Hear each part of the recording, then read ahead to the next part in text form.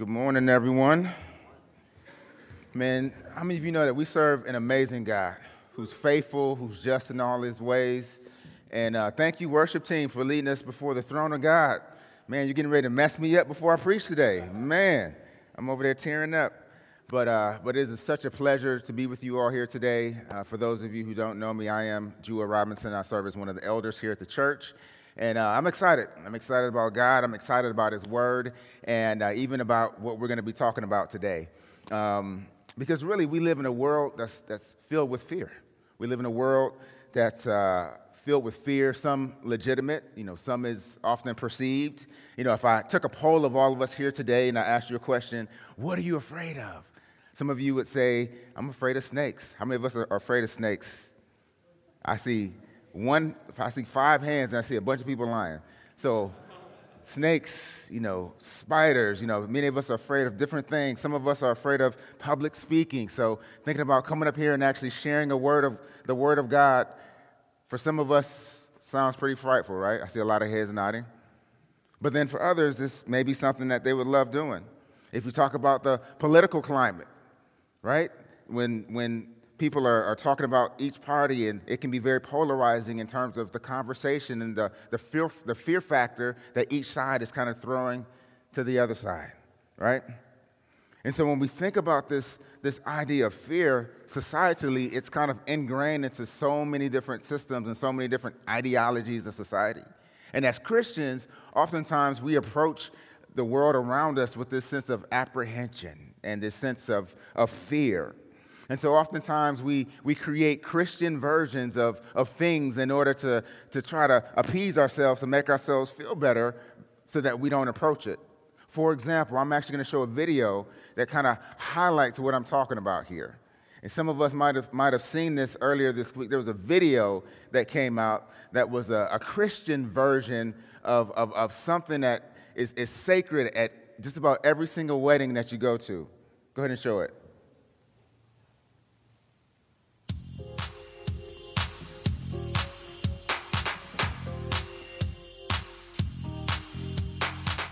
Hey y'all, this right here is the Bible Slide featuring the Freedom Band. And this time, we're about to get holy, holy, holy, holy, holy. Holy, holy, holy. Everybody clap your hands. Clap, clap, clap, clap your hands. Clap, clap, clap, clap your hands. All right, we're about to have some spiritual milk. To the left. Take a step of faith. Pray once this time. On the devil, let's stomp. On temptation, let's stomp. Bible slide real smooth. Now praise and shout. Woo! To the right. Take a step of faith. Jump out the boat. Right foot, let's go. Left foot, let's go. Bible slide now, y'all. Now it's time to get holy. Get right now. To the left. Take it to the grave and see it resurrect. Come alive this time. Right fist, 2 pumps. Left fist, 2 pumps. Don't look to the left. Don't look to the right. Backslide. No! Backslide. No! It's just a move. All right. Let's win the loss. So how many of you had not seen that video? It's been all over the internet all week, and folks have been doing parodies of the video, but it actually came out about 7 years ago. Don't look to the left, right? Don't look to the right. And so it's hilarious. It's a parody of the cha-cha slide, if you haven't heard it before. And oftentimes, as Christians, we approach things with fear, and so we create these other forms as a way of trying to appease ourselves to feel better about actually enjoying what's been already created. But often what often happens is, instead of it appearing as something that's very pure, it often appears to be something that's very inauthentic. And so we laugh at it, and most people don't consider it to be serious at all, and I don't think they were creating it to be serious at all. But when we think about what it really means to live as a follower of Jesus, Jesus calls us to live on faith, right? He calls us to live with a sense of hope and a sense of peace, recognizing that Christ is the great conqueror. And because he conquered the grave, we're able to conquer as well. And so today we are in our second week of Advent and in our series, The Road to Bethlehem. And in this season of Advent, it's an opportunity not only to think about Jesus and him coming to live among us, but it's also the incarnate word. It's also an opportunity for us to even think about his second coming, to really think about his second coming and recognizing that he didn't just come to be born, but he actually came to die and to resurrect so that we would have life eternally. And so it's all encompassing to the season that we're in right now during Advent. And so today we're going to discuss Mary's fear and examine how God used the angel Gabriel to speak peace in the midst of her fear. You guys with me this morning? Amen. And so today we're going to talk about 3 declarations of God to comfort our fears. 3 declarations of God to comfort our fears. 1, that he reminds us of our identity. 2, he speaks to our insecurity. And 3, we are to recognize God's ability. Let's look at the text. In the 6th month, the angel Gabriel was sent from God to a city of Galilee named Nazareth, to a virgin betrothed to a man whose name was Joseph of the house of David, and the virgin's name was Mary.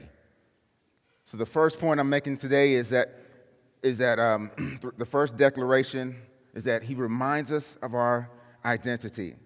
And so here in the 6th month, this is the 6th month of Mary's pregnancy, her cousin's pregnancy. And so here, God sends the angel Gabriel to have this conversation with Mary.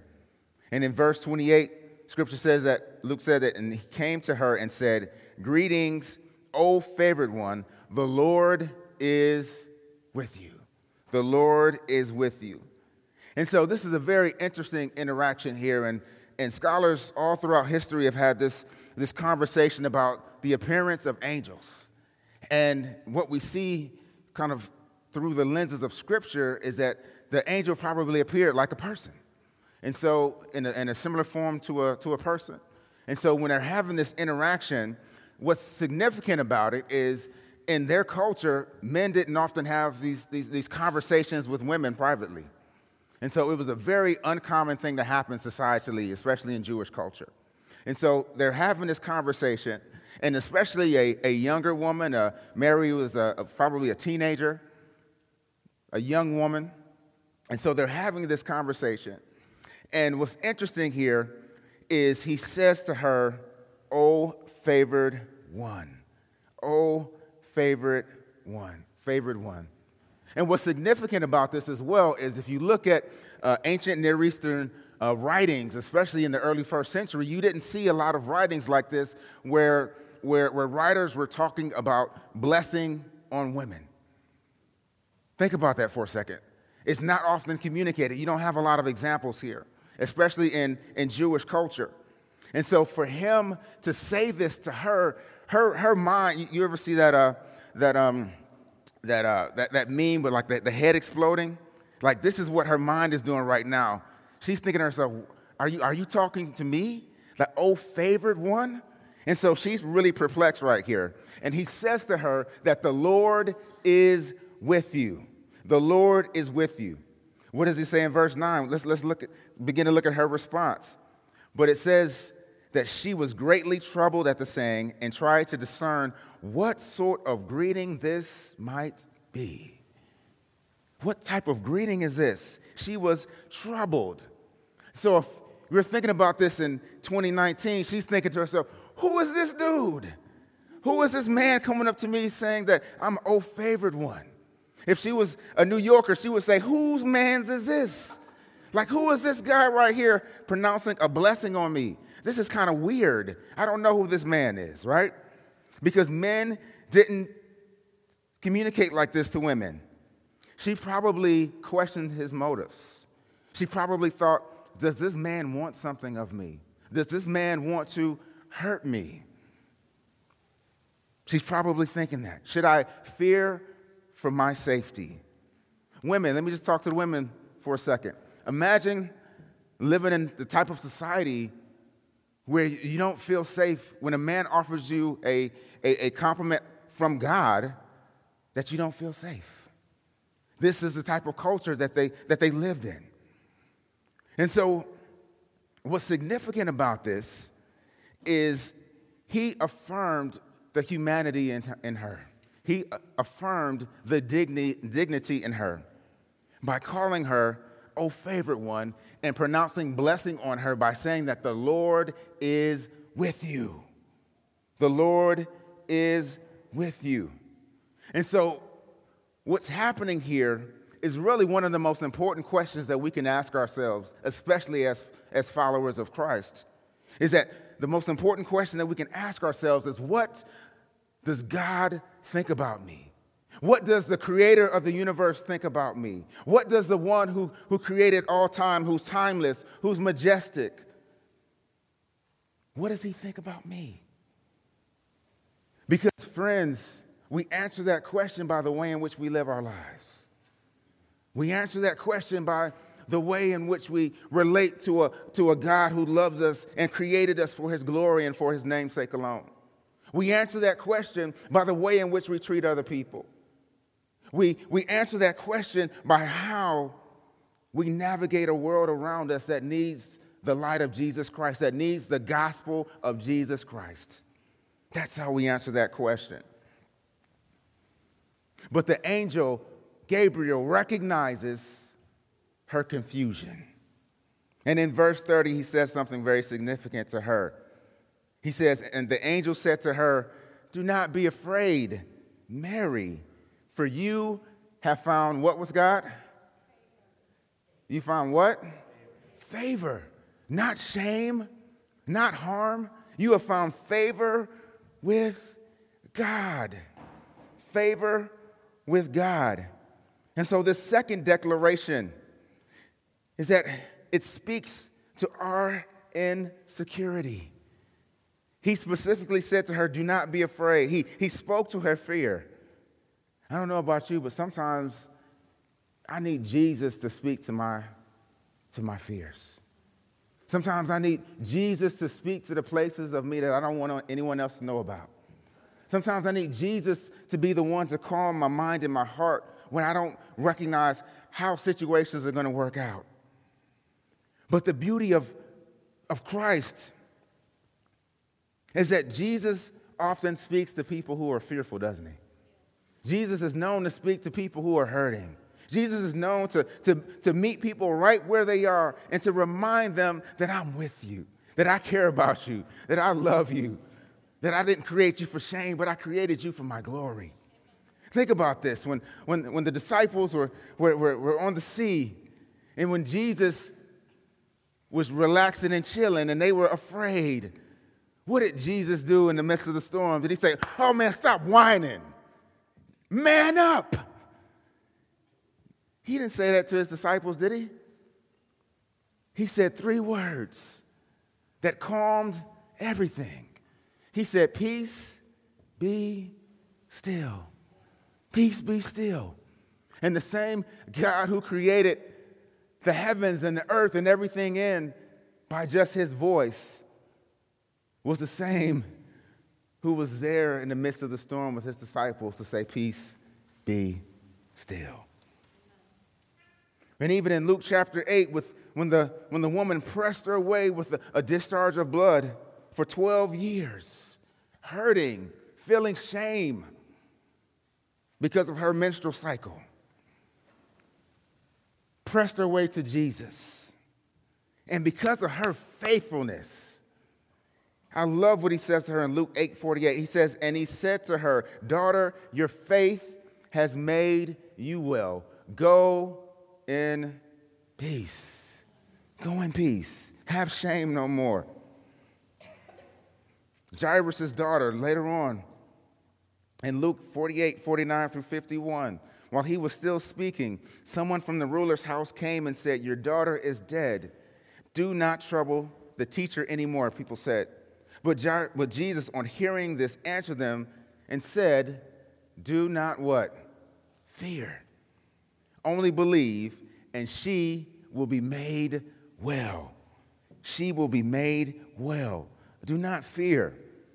And so the beauty of Jesus and the beauty of how he sees fallen humanity with love and with grace and with mercy, that he's able to say, do not fear because I'm here. Do not fear because I love you. Do not fear because I am the one who's willing to walk with you when you don't even feel like you can stand. That I want to walk with you. But I love the way Gabriel communicates to Mary here. He doesn't say, do not be afraid, little girl. He don't be afraid, young woman. He calls her by her name. He calls her by her given name. He calls her by her family name as a way of getting down into her life and recognizing the humanity of who she is. He calls her by her name. I love it. That he sees the beauty of who she is. And that's why even as believers, it's important that when we remember people's names, when we call people by their name and recognize the humanity of who they are. And so he says here that you have found favor. The second time Gabriel mentions this here, right? And God sees her as a recipient of his grace and mercy. And he gives her a responsibility to do something that she can't do by herself, that she can't do alone without God's grace and mercy. And so literally, God speaks to her fear. God speaks to her fear. And so my encouragement to each of us here today, or even challenge, is to say, what fear are you holding on to that the Lord is saying, I want you to give to me? What fear are you holding on to today that the Lord is saying, give to me because I love you? Give to me because I created you for my affection and my affection alone. The third declaration that we're going to look at here today is to recognize God's ability. Recognize God's ability. In verse 31, it reads, and behold, you will conceive in your womb and bear a son, and you shall call his name Jesus. He will be great and will be called the Son of the Most High God. And the Lord God will give to him the throne of his father David, and he will reign over the house of Jacob forever, and of his kingdom there will be no end. I mean, can you imagine this here? Let me just set the scene up. Gabriel is having this conversation with Mary, and he's coming in, and he's giving her his best line. And she's still unconvinced about this dude. She's trying to figure out who he is, what his motives are. And so she's standing there somewhat perplexed. And I can imagine this is kind of like Shark Tank. Anyone like Shark Tank? You know, Shark Tank is an awesome show. You know, you get to see people make these pitches, and some great, some not so great. And the banter between the sharks is always funny. And so here, Gabriel is like someone trying to pitch an idea. And Mary is like the shark. She's like, I don't know about this dude, right? And so here he's saying he's great. He's called the Son of the Most High, right? The Lord will give him the throne of David. He will reign over the house of Jacob. This kingdom, there will be no end. Like, this is the one that the Jews have been talking about forever. He's the one who was going to come back. He is the Messiah. He is the one that everyone is excited about. And God has chosen you to be the one to carry this seed. And so he's giving his best line, right? And so what's amazing about this is I love her response. Like, when I get to heaven, I hope I can have a conversation with Mary and say, Mary, what were you thinking at the time? What were you thinking? Because I love her response to this question. Because the response to the question had nothing to do with what he just said. Let's look at verse 34. What is her response? Mary said to the angel, what? How will this be, since I am a virgin? I mean, can you imagine this? Can you imagine this? She's saying, like, dude, I know how babies come into the world. Like, that's cool and all. Like, he'll be great. It's cool and all. He'll be of the Most High. It's cool and all. He'll be of the house of Jacob. But how is this going to work, man? Right? She's perplexed. She's trying to figure this all out. And she could have said a number of different questions, right? She could have said, why is he called the Son of the Most High? Is this the Messiah? Why does his kingdom have no end? Why did God choose me to do this? She had none of those questions. She was like, bro, I'm not feeling you right now. She said, I'm trying to figure this thing out. How is this going to happen? I know how babies are born. And in verse 35 is pretty funny as well. And the angel answered her and said, the Holy Spirit will come upon you, and the power of the Most High will overshadow you. Therefore, the child to be born will be called Holy, the Son of God. The Son of God. And my dudes who are here, my guys who are here, my men who are here, sometimes when you don't know questions, you try to answer the question as best as you can, right? And so he gives limited details. He really doesn't explain the process. He doesn't say, well, biologically, when the egg kind of, like, there's just, see, some of y'all thought I was going to talk about it, right? So there's nothing, he gives no detail as to how the process is going to happen. And so I love it here. He said, the Holy Spirit is going to come upon you, and he's going to come and in the power, he's going to overshadow you, and then you're going to have a baby, and then therefore he'll be called Holy, the Son of God, and that's what's going to happen. And so you can imagine even the anxiety that he's feeling, like, man, this is all I know, woman. Like, this is all I know. He's going to be holy and set apart, and yeah, that's it, Son of God, right? Like, he gives her no details whatsoever. And then in verse 36, and behold, your relative Elizabeth, in her old age, has also conceived a son. And this is the 6th month with her who is called barren, for nothing will be impossible with God. Nothing will be impossible with God.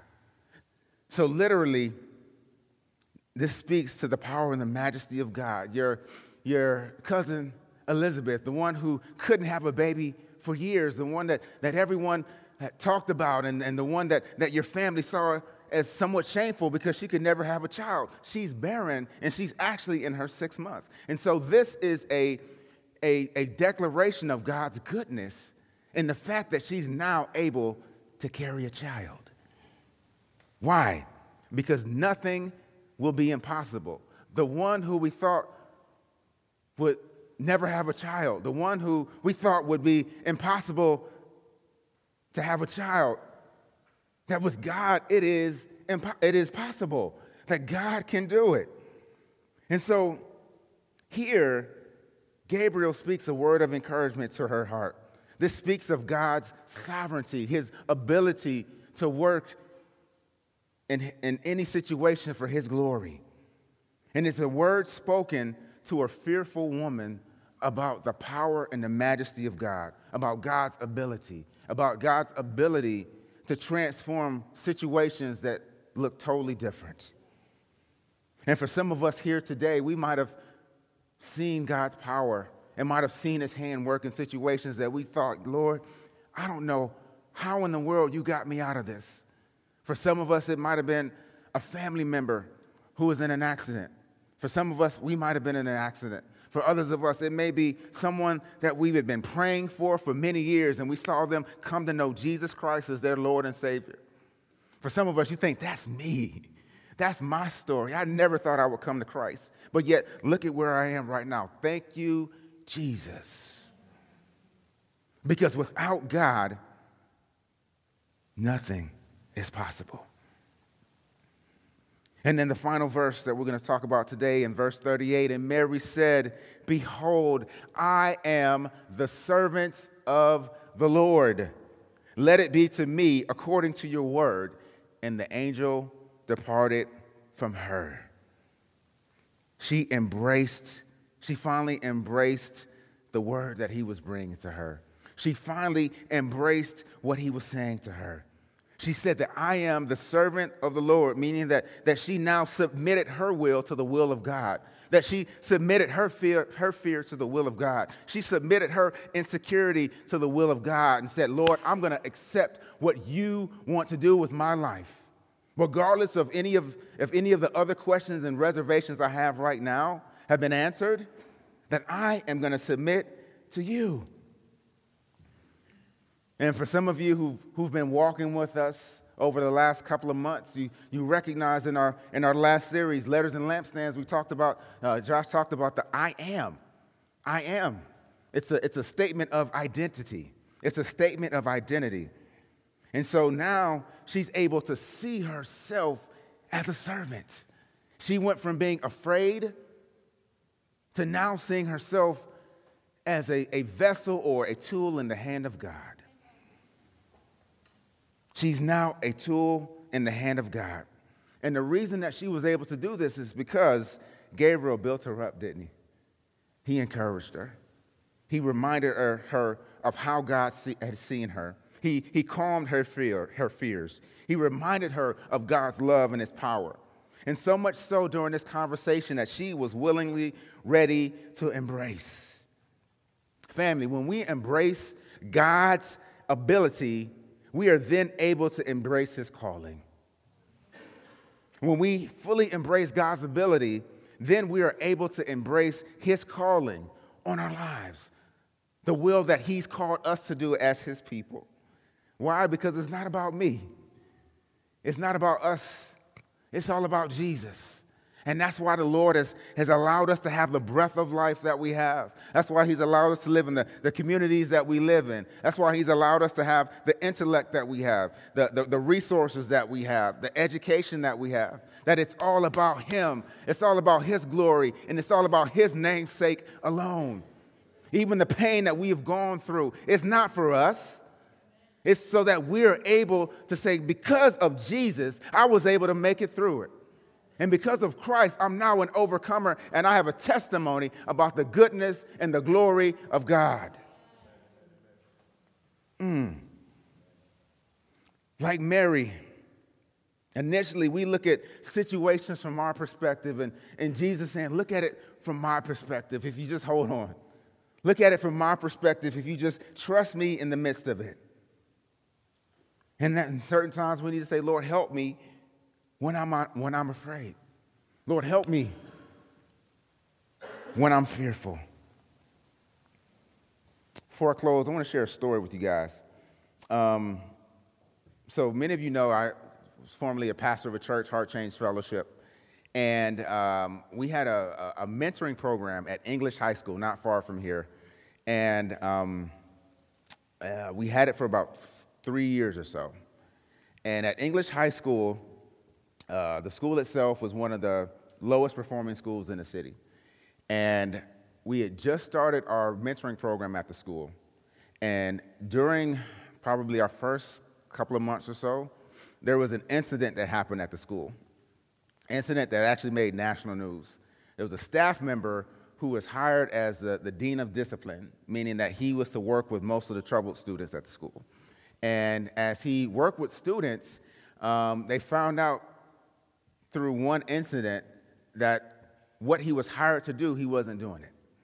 So he was actually someone who was abusing students, and he was having students sell drugs for him. And one day, as there was a situation that happened, and he had taken one of the students out with another group of students, and the staff member at the school actually shot the student in the back of the head. Shot him in the back of the head. And by God's grace, it was caught on camera. And by God's grace, the young man lived. And this happened like right when we began this mentoring program. And so, as you can imagine, folks throughout the city of Boston were just grieving because of all of this. Well, about 2 weeks later, I get a phone call from one of the staff members at the school to say, Jua, would you mind coming up and praying, praying with us and speaking with us? And to be honest with you, I was pretty nervous. I was pretty afraid. Oftentimes we think about pastors, like, man, you guys are all just walking with Jesus, and you all just so holy. You never get afraid of things. I was scared. I wasn't just scared. I was scared, right? And the reason was because the guy who, the staff member, his nickname was Rev, and he was actually a minister at a church here in Boston. He had received commendations from the mayor of Boston. People knew him. He was a very well-known person throughout the city as being this reputable guy. But actually, he had a whole altar life going on. And so I remember thinking to myself, man, like, he's known as Rev. Like, if I come up there, are they going to think that I'm like him? Like what is his perception going to be? And so I remember myself and another pastor who we partnered together for this mentoring program, and we had folks from our church commit a year spending 1 hour a week to mentoring high school kids. And so we went up to the school, and the staff member who invited us was actually a believer, and she had all of her support staff in their office. And so we came in, and really what we did was just listen to them share stories, and just kind of we're just a calming presence for them. And by the end of that time, we prayed with them. We prayed with them. And as we prayed with them, I remember one of the guys, he wasn't a Christian because I heard some other things come out of his mouth, but he said, you know what, I'm so glad that you guys came up here. And for me, it really ministered to my heart to even just hear him say that. And all of the staff members were really encouraged by it. Well, as time went on, the office that the staff member held, they kind of locked the door and no one went inside. And it was kind of like this scary place because no one wanted to take over this office. So about the next school year rolls around, and the same staff member is calling me up and said, hey, Jua, would you mind coming up to the school and praying over the room? And so went up, a few staff members, and we all literally laid hands in the room and prayed in the room inside the school. And then a few months later, the same staff member says, "Hey, we're still trying to figure out what's going to happen here." She said, "I'm going to actually move my office like right next to it because everyone else is afraid to be here." And at that time, we had some folks at our church, and we had served in a number of different ways inside the school, even outside of the mentoring program. Gifts for teachers and administrators, T-passes for students. We were present at a lot of different events. And we had a team of folks who were willing to do some painting. And so she invited us to come in, and we painted the office, and we painted that whole room and kind of changed it up and brought some other things to beautify the room. And everyone in the school was really excited about having kind of a different appearance to this room. Fast forward, that next school year, we're having a meeting with the principal. And the principal comes to us and says, "Would you mind praying with me and a couple staff members?" And we say, "Okay, we can do that." So we go and we pray with the principal. And she says, "This was amazing. Thank you so much for coming in and praying with me." She said, "Would you mind coming back?" And we're thinking to ourselves, all right, we'll come back. What are you thinking, like next semester, a month from now, 2 months from now? She said, "Next week, will you come back and pray?" And so literally for 2 years, we prayed every Tuesday morning inside the high school, that God had opened up a door for us to pray inside of a public school every single Tuesday for 2 years with the principal while she was there, and with the interim principal once she left and took on another assignment. And it was nothing but God's grace and mercy. And so I share this story because I recognize for many of us that we may be walking with fear, and we may be apprehensive to do what God has called us to do. And I share it because I recognize that God did more with me saying yes to him than I could have ever imagined. And I share that just as an encouragement that when we are fearful and that when we are challenged by what may be happening around us, that we serve a God who loves us and who desires to see us take small steps of faith to trust him, to open up doors that no man can close, that no other person can open on our behalf. And so today, we talked about 3 declarations of God to comfort our fears. He reminds us of our identity. He speaks to our insecurity, but then also he affirms his ability. My encouragement today is to leave you with this. What is God telling you to accept that you've been resistant to receive? Because God is saying, trust me. He's saying, trust me.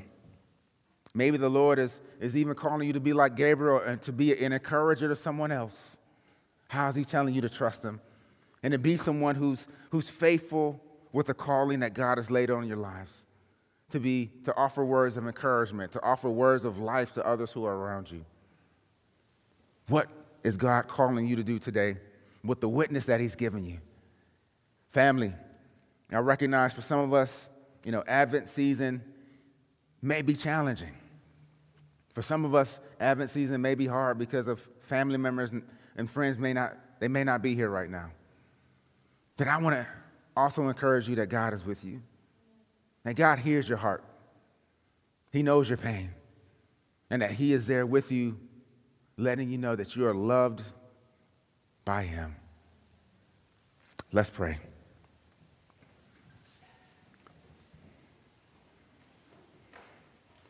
Jesus, thank you. Thank you for being our Redeemer. Thank you for being our restorer. Thank you for being the one who calms the storms of our hearts. Holy Spirit, empower us to do what we can't do apart from you. And I thank you that Mary serves as a great example of someone who surrendered their lives for you. Someone who was willing to say, I'm going to lay it all on the line and see my life as a servant in your great kingdom. Lord, help us to surrender ourselves to you with every aspect of our being. I pray that if there are those here today who are living in fear, who are living in hurt and insecurity, Lord, that today would be a day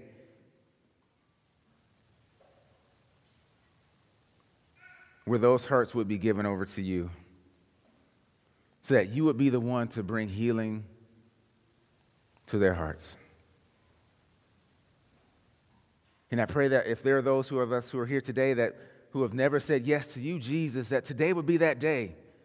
That today would be that day where they say, God, I'm tired of fighting you. I'm tired of running from you. I'm tired of living my life apart from you.